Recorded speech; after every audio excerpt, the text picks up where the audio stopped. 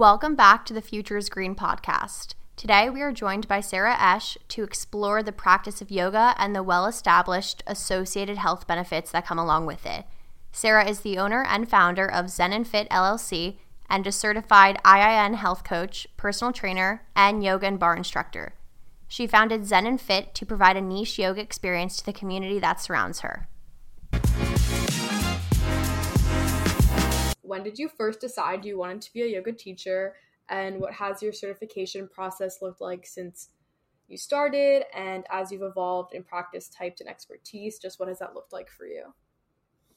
So it's been a long journey for me, a very long, beautiful, bumpy, exciting, no expectations, sort of, having to grow and really keep that mindset because that's what it's all about. But I started yoga at the age of 16.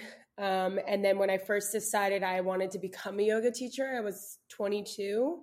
And I was attending hot yoga classes at what we now call Blaze Yoga Studio in Lancaster, Pennsylvania. And that used to be Bikram Yoga Studio. There's the whole thing with Bikram now. So a lot of Bikram studios have changed their name, hence Blaze Yoga Studio. And I also was attending Evolution Power Yoga at the time. And that's actually where I did one of my yoga teacher trainings through the Evolution Power Yoga, which is Baron Baptiste style training, which is like your power yoga flow, vinyasa flow style. So I did that teacher training, I think around 23. And then I completed a yoga teacher training in 2020 in Bali, Indonesia. And that was with a school called the House of Om, which was absolutely wonderful. It's an international holistic yoga school. Sorry, I'm just looking at the computer here. And that was really just an amazing experience, my favorite, and just something that I'll never ever forget. And I learned so much. I had 4 teachers. One was from Dubai. He was the owner of the school. His name was Wassam. I had a teacher named Piwi. She was from the Philippines. I had another teacher named Jeremy from France. And then Rahil, and he was from India. And they were all so unique and different. They brought different styles and, methodology, philosophy, and it was really cool. And then, of course, I met people from all around the world. I think we definitely had over 20. I'm not positive how many people were in the class, but like literally from everywhere, Mexico, Malaysia, Germany, Poland, France, Canada. There's a lot of Canadians, which I love Canadians. They're so nice. And again, just everywhere. There was Italians there, people from Argentina. So it was very diverse and cultured and really interesting. And some of the people in my class didn't speak very good English too. So that was really interesting, trying to simplify this teaching style. So we were kind of taught that way if we were to do retreats or to, travel the world and teach yoga. We were taught in a way that we could communicate with people who might not teach or might not speak our language. So it was really cool. So I did those trainings. And after I got back from Bali, I was there for a month, and the training was, every morning, 5:30 a.m., go to the hut. We would meditate for 45 minutes, and then we would do 4 hours of yoga practice. It was like 2 hours in the morning. We'd have breakfast and then lunch. And then later in the evening, we did another 2 hours of yoga. And we had 2 different teachers lead, and then we went over anatomy, methodology, philosophy, and it was really cool. And we did that for 25 days and then had 3 days to celebrate my graduation and just enjoy. I went to a place called Canggu, which is really popular there. And then I came home and I was super inspired. It was right after COVID, or right after the pandemic had started, though, which was, really scary for a lot of people. But I was so inspired and excited to start teaching and working privately. And that's kind of where I really wanted to focus, was one-on-one, working with beginners or sort of like intermediate level yogis. And because it's more intimate. I think it's special. You can bond with your students and just, you can mirror, because yoga is so much more than just being on the mat and doing the physical practice. So yeah, I'm kind of going on here, but it's, I've been teaching now for 6 years almost, which is really crazy to think about. And I just love it so much. It brings me, it's really rewarding to teach and share the practice of yoga and what it means. And it's just been really wonderful. I'm really passionate about it. It doesn't feel like a job to me. It's more of like it's a mission. And I'm excited what, this next decade's going to bring. And I will be going back to Bali in February to do another I'll do my 300 hours, which will have me 500 hours certified. So I'm really looking forward to that.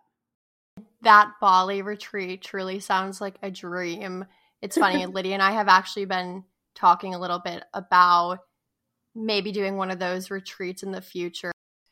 I'm sure it was just so profound. It's one of those places too, every time, literally any conversation, if it gets brought up, whether the person's already been, which is really exciting to, when you chat with someone, like, oh yeah, I've been there, and you chat it up, and you're like, oh my God, it's so beautiful. Like, I want to live there. It's a wonderful, the energy there is just wild. And the people, there's people from all over, and it's just, it's a really cool place. But it's, it was that cool that I'm like, hell yeah, I'm going back. I'm going to do my 300 hour there. I'm actually going with one of my best friends. She lives in Atlanta, and she finished her 200 hour, I think almost a year ago, and she and I decided we're going to go together. But what's really cool too is within this 300 hour, I'm going to be learning about how to run my own retreats. And, like more of sort of like the marketing and business aspect behind like running a studio. There also will be some more advanced training on aerial silks, which that's something else I'm certified in. I'm certified in a few other activities. I'm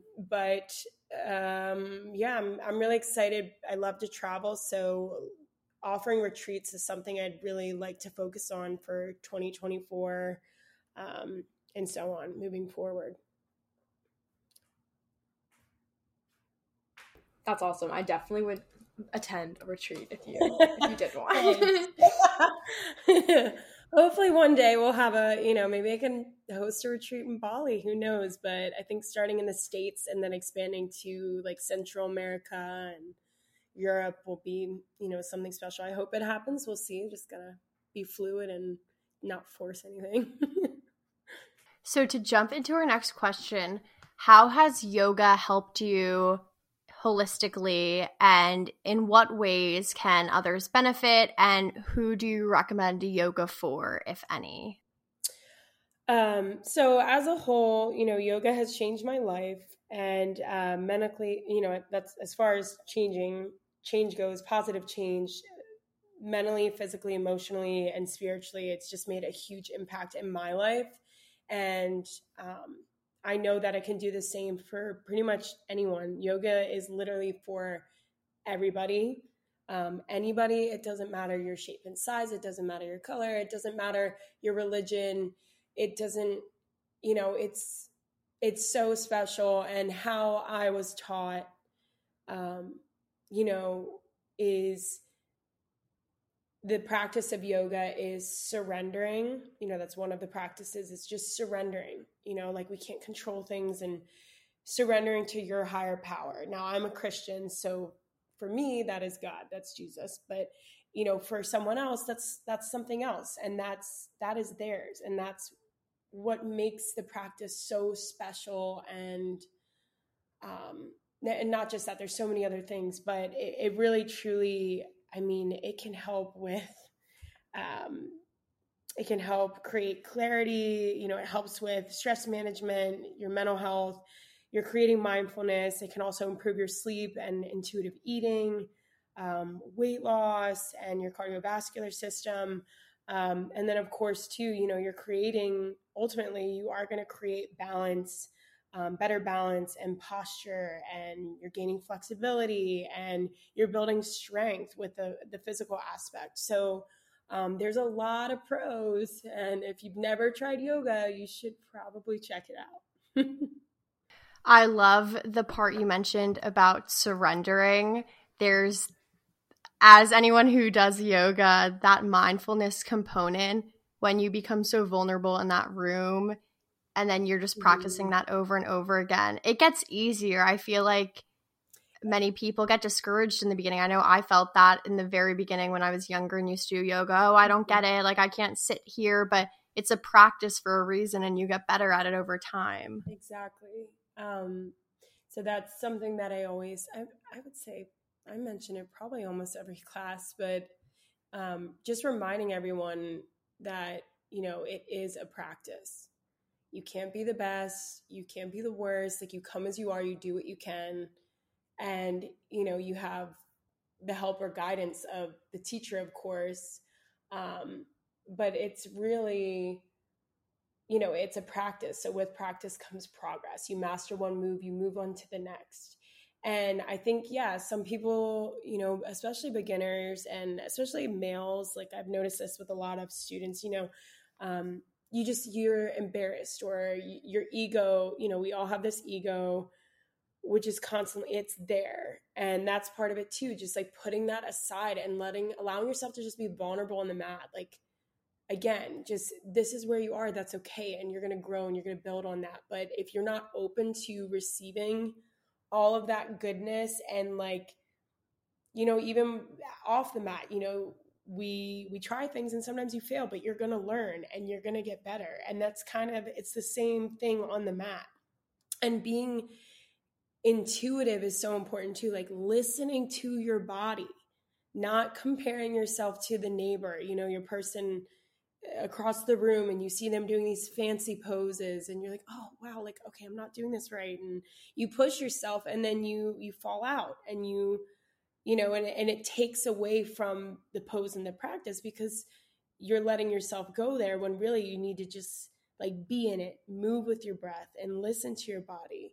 And if this is where you're at today, that's okay. You're going to grow on that. So, it can be a little bit intimidating. And I remember that feeling too, like going to my first few yoga classes. And I remember too, seeing some older women in front of me and being like, oh my gosh, like, how are they doing that? Balancing pose that's so fancy, or like dancer's pose, and wanting to do it and pushing it. And that's too something we have to be cautious too, because you don't want to get hurt. So there are a lot of things to think about before beginning your yoga practice. But like I said, it is for everybody. It's just a matter of going in with an open heart and, like I said, surrendering and really just being there, being in it. And that's where the magic happens, really.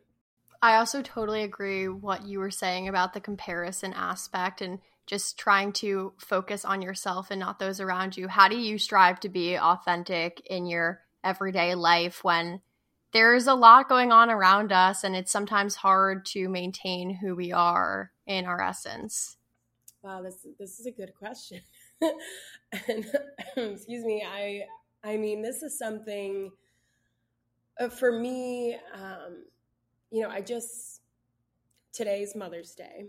And, I messaged my mother this morning, or I messaged her, of course, and I called her, but I also posted something about my mother. And, I told her that her authenticity and strength has always inspired me, and it really has. And there are times too, where I've gotten caught up in the noise or being a certain way, or, even social media. Like, it's such a drag. It's so frustrating. And even from a business aspect of things, we have this pressure to like be a certain way, or like, if we're not doing this, then we're not going to be successful. We're not going to be a certain thing.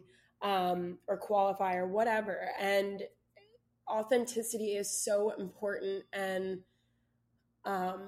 you know, I do come back to that, like when I have my own self-practice, and some days I get down on myself that I'm not a certain way, or, you know, I haven't been showing up, or maybe, you know, I didn't accomplish something I wanted to accomplish. And, you know, we get discouraged sometimes, and, you know, we have these expectations for ourselves. But when I step on the mat, I really try not to have these expectations.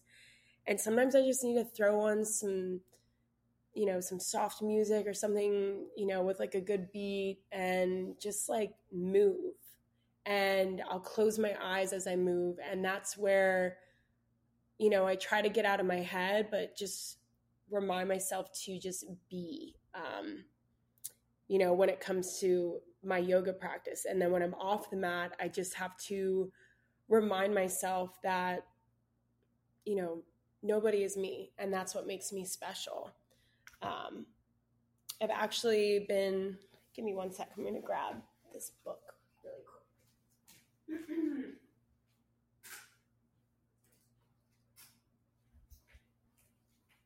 Have either of you girls read the 101 Essays That Will Change the Way You Think by Brianna, I think it's Wiest? Oh my gosh, no, but that's on my read list. I definitely want to check it out. Okay, oh my God. So, you know, you just asked this question, and I mean, this book, I've been reading it just kind of, I love that it's short. It's like 2-3 pages at a time.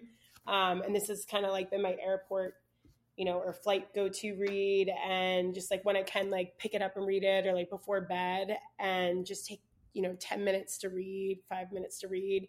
And it's been so great. And I'm rereading passages and notes here. And this is, I mean, right here, if you want to embrace authenticity and just, you know, changing the way you think, if you feel like you really get in your head and you get anxious and stressed, and this has been an amazing book so far. I mean, I just love it. I'll just like randomly open up to a page too sometimes. I'm like, well, all right, I'm going to read this one. And it's been really great. So that's a book recommendation from me. Might have to put that in the next Fig Book Club. Yes, No, oh my gosh. do. Oh, God. Maybe that'll be our Fig Book Club read for this Friday. We'll have to solicit a review from you. You have to. Oh my goodness. Even if you just read, you know, a few different chapters that you feel like really speak to you, I think it'd be great for topic. It's really, it's so good. Absolutely. Like I keep reading, I'm reading, and I'm just like, damn it, I do that. Like I need to stop. But it's good. It really has, you know, I turned 30 last week, and this whole past, I mean, of course, like you go in ebb and flow of like reflecting, and you know, times where like you just really sit with it, and you're like, wow, okay. But leading up to 30, I mean, it's just, there's been a lot of great reflection on my part, I would say, the past few months. But I'm really looking forward to this next decade. Absolutely. And your recent move to Miami to kick off the new decade is so exciting for many reasons, which leads us to our next question. Can you share a bit about the work you're doing here in Miami? Yes. So I moved here specifically for a yoga client, a very special client. His name is Dr. Scott Stieber, and he is now going into 12 and a half years with ALS.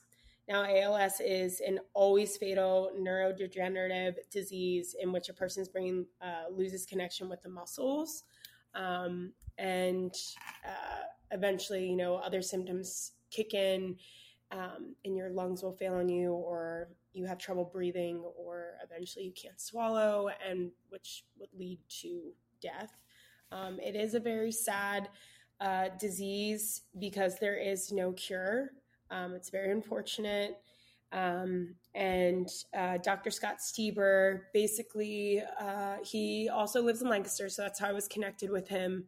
Him and his wife have a beautiful family, 4 girls who are all grown up, older than I. and families of their own, but they live in Lancaster half the time, and then they come down here for the winter until about June. And he had a few different yoga practitioners. I think one was also in Lancaster. They've all moved on, but he was looking for someone new. He reached out to me. I met with him and his wife, and I just felt really called, like really drawn towards this. I was actually already I was looking into some other opportunities. I was just feeling like I really needed to find something new and fresh that felt that would really fill me with purpose and feel good. And this just like landed in my lap. So I met with, Dr. Scott and his wife. They shared their story about this yoga journey that Dr. Scott has been on. So he's been practicing yoga 6 days a week. Well, he does practice every day, but 6 days a week, where he's calls it the sacred hour, 10:30 every day. He is doing breath work and some stretching. Now, he, of course, is limited, like his lower half. He doesn't really move much. He can balance on his motor wheelchair. The back of the seat is reclined. He will do like boat pose and lift his arms overhead. He does push-ups off of his wheelchair. He tries to do 50. And this is really, I think it's phenomenal because typically the lifespan, after you're diagnosed with ALS, you have 2 to 4 years to live, and there's only about 10% that live past that. And Dr. Scott is going into his 13th year with ALS, which is just a miracle. It's amazing. And I really truly believe that his breath work has everything to do with it. So he's doing Kapalabhati, or like bellows breath. And if you're curious what that is, you can Google it. But he and I will practice every day since we've come here in March. We've been practicing 6 days a week for actually 90 minutes. And that includes assisted stretching as well. So I'm working with him every day. He's on somewhat of a healthy diet. He still indulges and enjoys his, his red meat and his wine. And I spend time with him and his wife. And then I also am here in Miami, and I'm really enjoying it. It's been wonderful. It's very health conscious down here. People are super friendly. I've been attending Moto Yoga Studio. If you're in Miami and you're curious about the studio, it's amazing. But yeah, so I'm working on this project with Dr. Scott until September. As of right now, we might extend that contract, but we are also recording, and we started a website for him called The Hidden Blessings of ALS, and it's where we're going to be sharing his journey, and hopefully just a place where he can encourage and inspire and provide resources and just hope for others who have ALS and are battling this terrible disease, and just help them to sort of find the good that's there, because when things are taken away from you, that's when you really start to appreciate it. So I'll be posting about that a lot on my page, hopefully, more on my page later this summer when we're ready and his website is published and we have the blog up. But that is what I've been working on, and it's been really amazing. And Dr. Scott he's a retired anesthesiologist, and he's extremely intelligent. He's been through some amazing life experiences. He's helped save, a ton of people, and it's been really great so far. So that's what I've been up to. That's super inspiring and definitely a great project to be involved with. So that's so exciting to hear that you're doing that and continuing through September, hopefully longer too, if you think it'll be beneficial for all. So this next question does tie pretty perfectly into some of what you were just talking about. How do you make yoga accessible to people from different backgrounds? And you touched a little bit on having different abilities. So I guess, how do you integrate and cultivate a community that values respect and teamwork and pushes each other to be better when you have individuals who are all coming from different backgrounds? Mm-hmm. So yeah, to touch on what I mentioned earlier, just, yoga being for everybody. And there is this big, over, the years, I've had a lot of conversation kind of revolve around religion with yoga. And that was tough at first, to listen to people's opinions who really don't really truly understand what yoga is, or they've actually never tried it.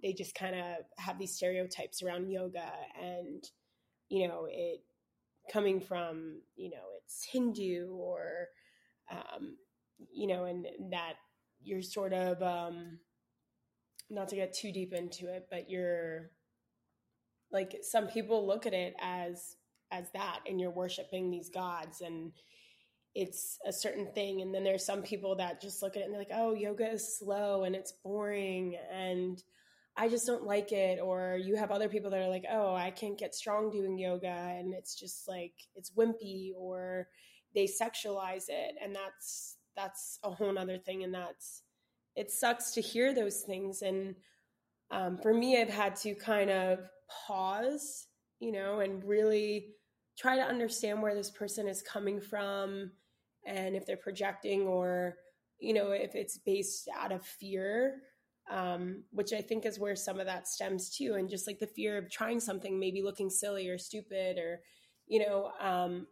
but for me, I try to approach it when someone asks with an open heart, and I explain, how I teach yoga and what it means to me and why it's special and why it's helped me, and that I love teaching beginners. I've also worked with children. I worked with athletes. I work with elderly people.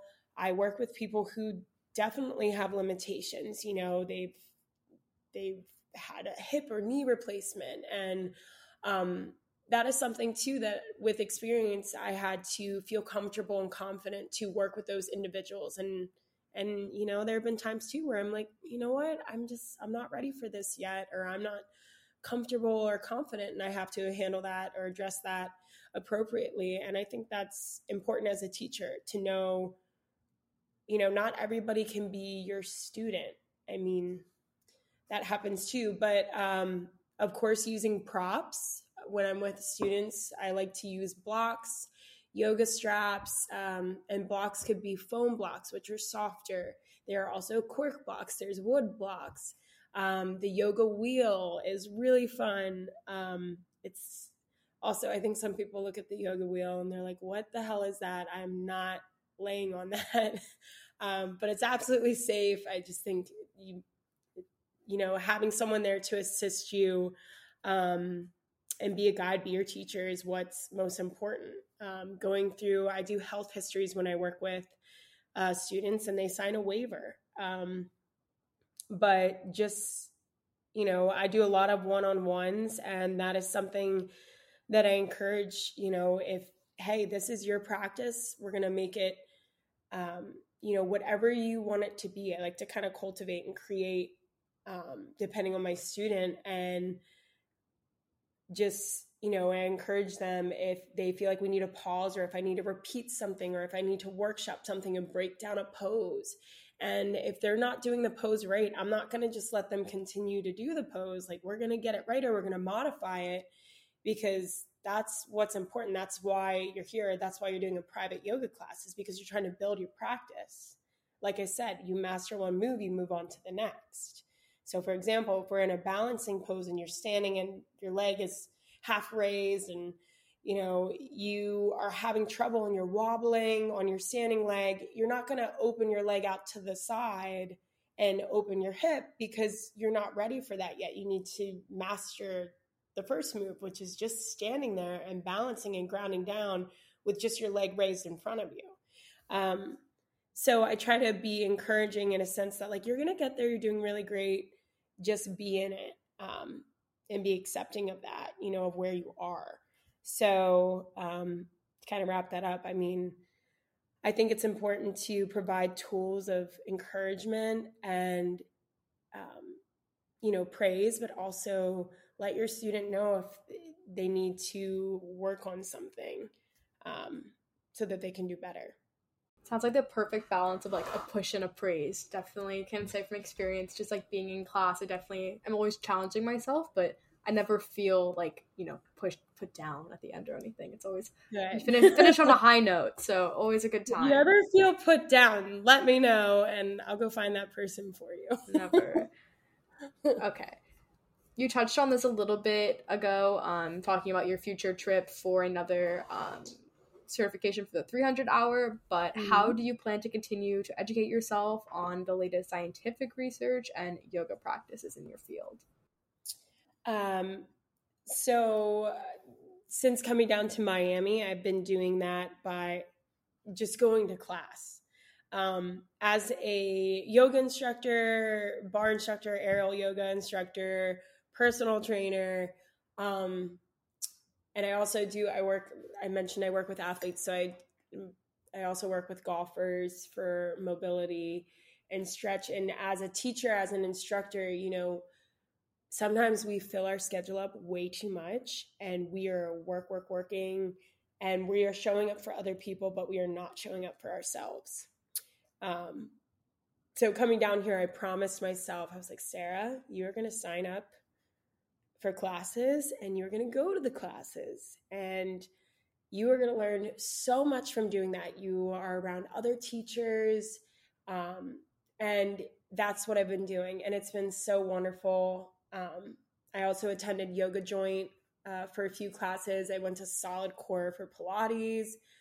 That's another thing that I'm currently getting certified in. I'm not certified yet. I love Pilates. And the difference between yoga and Pilates too, that's been like mind-blowing to me, just because I'm learning so much more about my body. I've been working with Deb Nalick, and she's an amazing teacher. She's from Lancaster, Pennsylvania. But even that, learning about Pilates has impacted my yoga practice and what I know about my body. And, our bodies are constantly changing and evolving. And as I get older, I'm going to need to adapt to those things. And again, be accepting and love myself and be humble and be patient. So I would say going to class, showing up for class for myself, like giving myself that space for me to be vulnerable again, for me to learn, for me to hear or experience other teaching styles. That's important. Also attending workshops. I attended a workshop while I was here at Moto, and that was really fun. I worked with Dan and Julia. They're great teachers, and we did inversions. So getting upside down, getting into my pincha and like my scorpion and like major back bends and balancing on forearms and my head and my hands, and playing with that. And like, it's kind of scary to get upside down, but it's also super liberating. And that's something I'm still practicing. I can't be up in a handstand for over 10 seconds. Like you see it on Instagram, but that goes for a lot of yoga teachers. Like, and again, going back to people feeling intimidated, like you go on Instagram, you see all these yogis. A lot of that's just for like the picture, the gram. Like not everybody can just hold a handstand.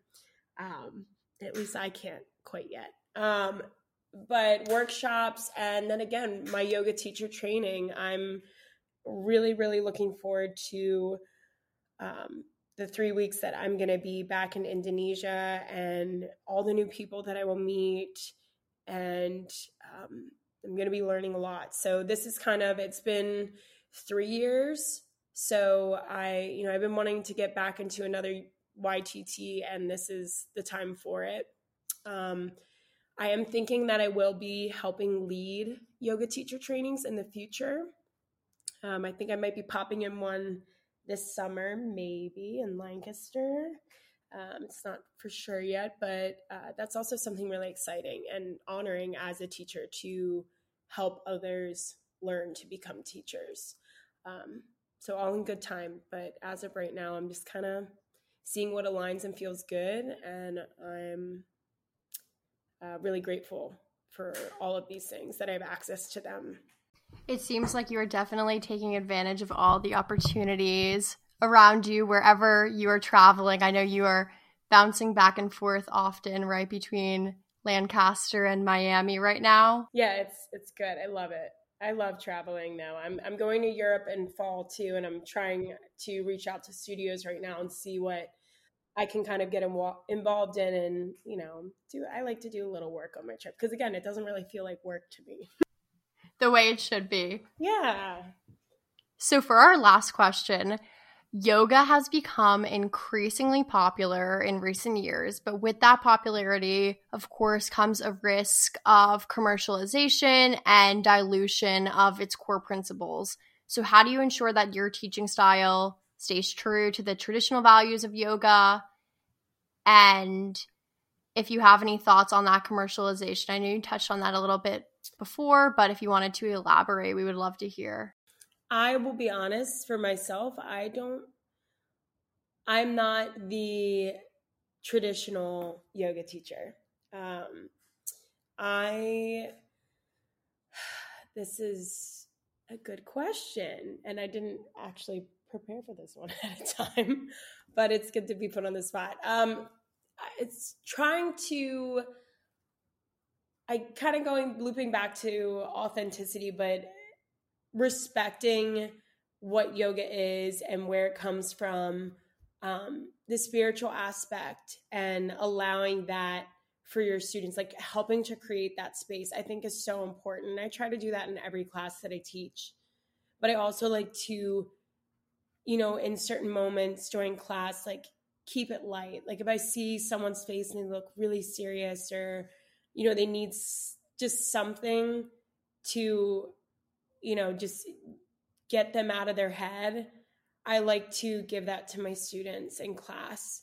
I've taught classes that are a little bit more serious and just more soft, in that sense, I guess. Not serious, that's not the right word, but more soft or spiritual, like sort of like a yin or restorative class. And then I have my upbeat classes, and if I'm being honest, those ones are usually my favorite, the high energy classes, which are a little bit more intense, I would say, like giving space or breaking down, a headstand, and just kind of like, everybody's up, and then I'm like, everybody just sit down. I want you guys to watch me here. I'm going to demo this first, and then we're all going to do it together. We're all going to try it. And if you're not ready for here, then I want you to be right here, and I want you to just try. And then going around and assisting my students, like helping them try to get up. And, that's a good feeling. But I guess as far as, there's a studio that I tried here. I won't say the name, but here in Miami. And it's the same thing every time. And I went 3 times, and I just was like, this is not for me. This is, and that's okay. And it might be for somebody else, but for me, I was like, this feels stagnant. Like, I don't feel like it can grow here. It's the same thing over and over and over again. And some people like that. They like to show up to a class and know what to expect. They know exactly what they're doing. They can build on those specific poses that they're repeating every time. But for me, I like to go in, I feel out the class, and most of the times I don't really plan my sequence, and I just teach from the heart. And I love to affirm or create, a practice intention at the beginning of class. I think that's really special too. So just being intentional with your class, that's important to me. Being intentional and just being able to create space for growth spiritually, mentally, physically, emotionally. I think that's what's important to me as a teacher. And just that my students, ultimately they leave class feeling much better than when they first walked in and stepped on the mat. I loved all of your points and how you were saying that you can still respect the core values and also embrace this modern twist when you're talking about some of those high energy classes. Right now, one of my favorites is Yoga Sculpt at Core Power, and they're playing pop music the whole time. And it's also incorporating strength training. So putting a modern spin on it, but still, again, at the core, making time for Shavasana and that intention at the beginning. So continuing to always have respect for those core values, but just a modern approach, which whatever works for people, that's the way it should be. And I would say that's my biggest, as a teacher, you go to other people's classes. Like if you have a profession and somebody's mentoring you, or you go attend some sort of service that they offer that you also offer, like of course there's a small part of you that's going to critique, or maybe you hear something and it makes you kind of tilt your head and you're like, like you can't, that's natural. That's human, I think. I try to not be in my head though. Of course, I'm trying to just flow and like be there. Right. But for me, my biggest, like a pet peeve as a teacher is not giving enough time for Shavasana. So that final resting pose at the very end. And, I used to be this way when I was younger, and I'd go to a yoga class and you get to the very end and you lay down and you're supposed to be still and like, palms up towards the ceiling, close your eyes, just relax, melt into the mat. And your teacher's using this soft voice and they're cueing you, and, maybe they're reading a passage or something. It's really relaxing. But, back in the day when I first started this practice, I was still in my head. Like these thoughts would flow by and I'd grab them and I couldn't let them go, or I'd be fidgety, I'd be moving it around. And I see that with my students that I work with. Every class, there's somebody, or there's like 5 people that are kind of like, they're already thinking about their agenda. Like, okay, where am I going after this, or whatever. So my biggest pet peeve though are teachers who maybe give like 1 to 3 minutes for Shavasana. I'm one of those teachers that will give you like 5, maybe 8 minutes. But then again, I also like to go around and give hands-on assists. And it really, I guess, too, depends how big my class is. Sometimes that affects the Shavasana. But that is a time you're not supposed to just fall asleep. You're really supposed to scan your body. You're supposed to stay in your body and compare the beginning of class to what is now, that feeling. Like notice the difference.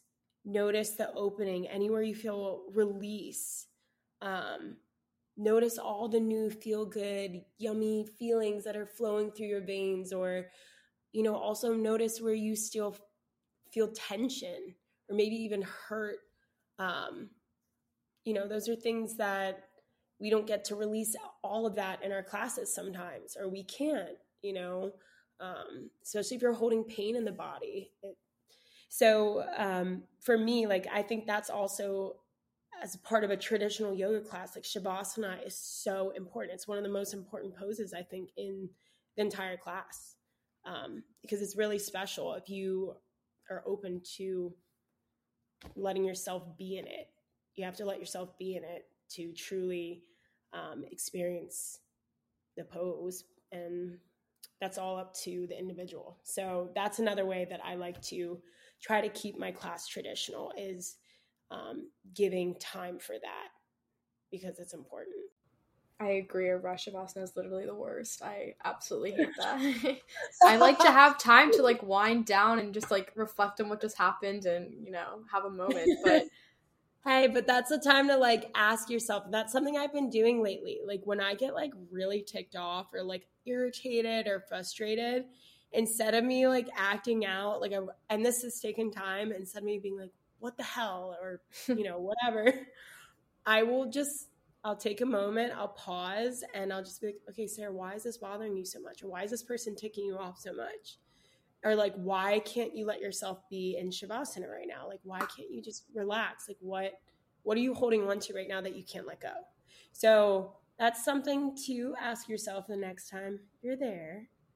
Just, like, why is this so hard right now? Why am I making this so hard? Why am I in my head?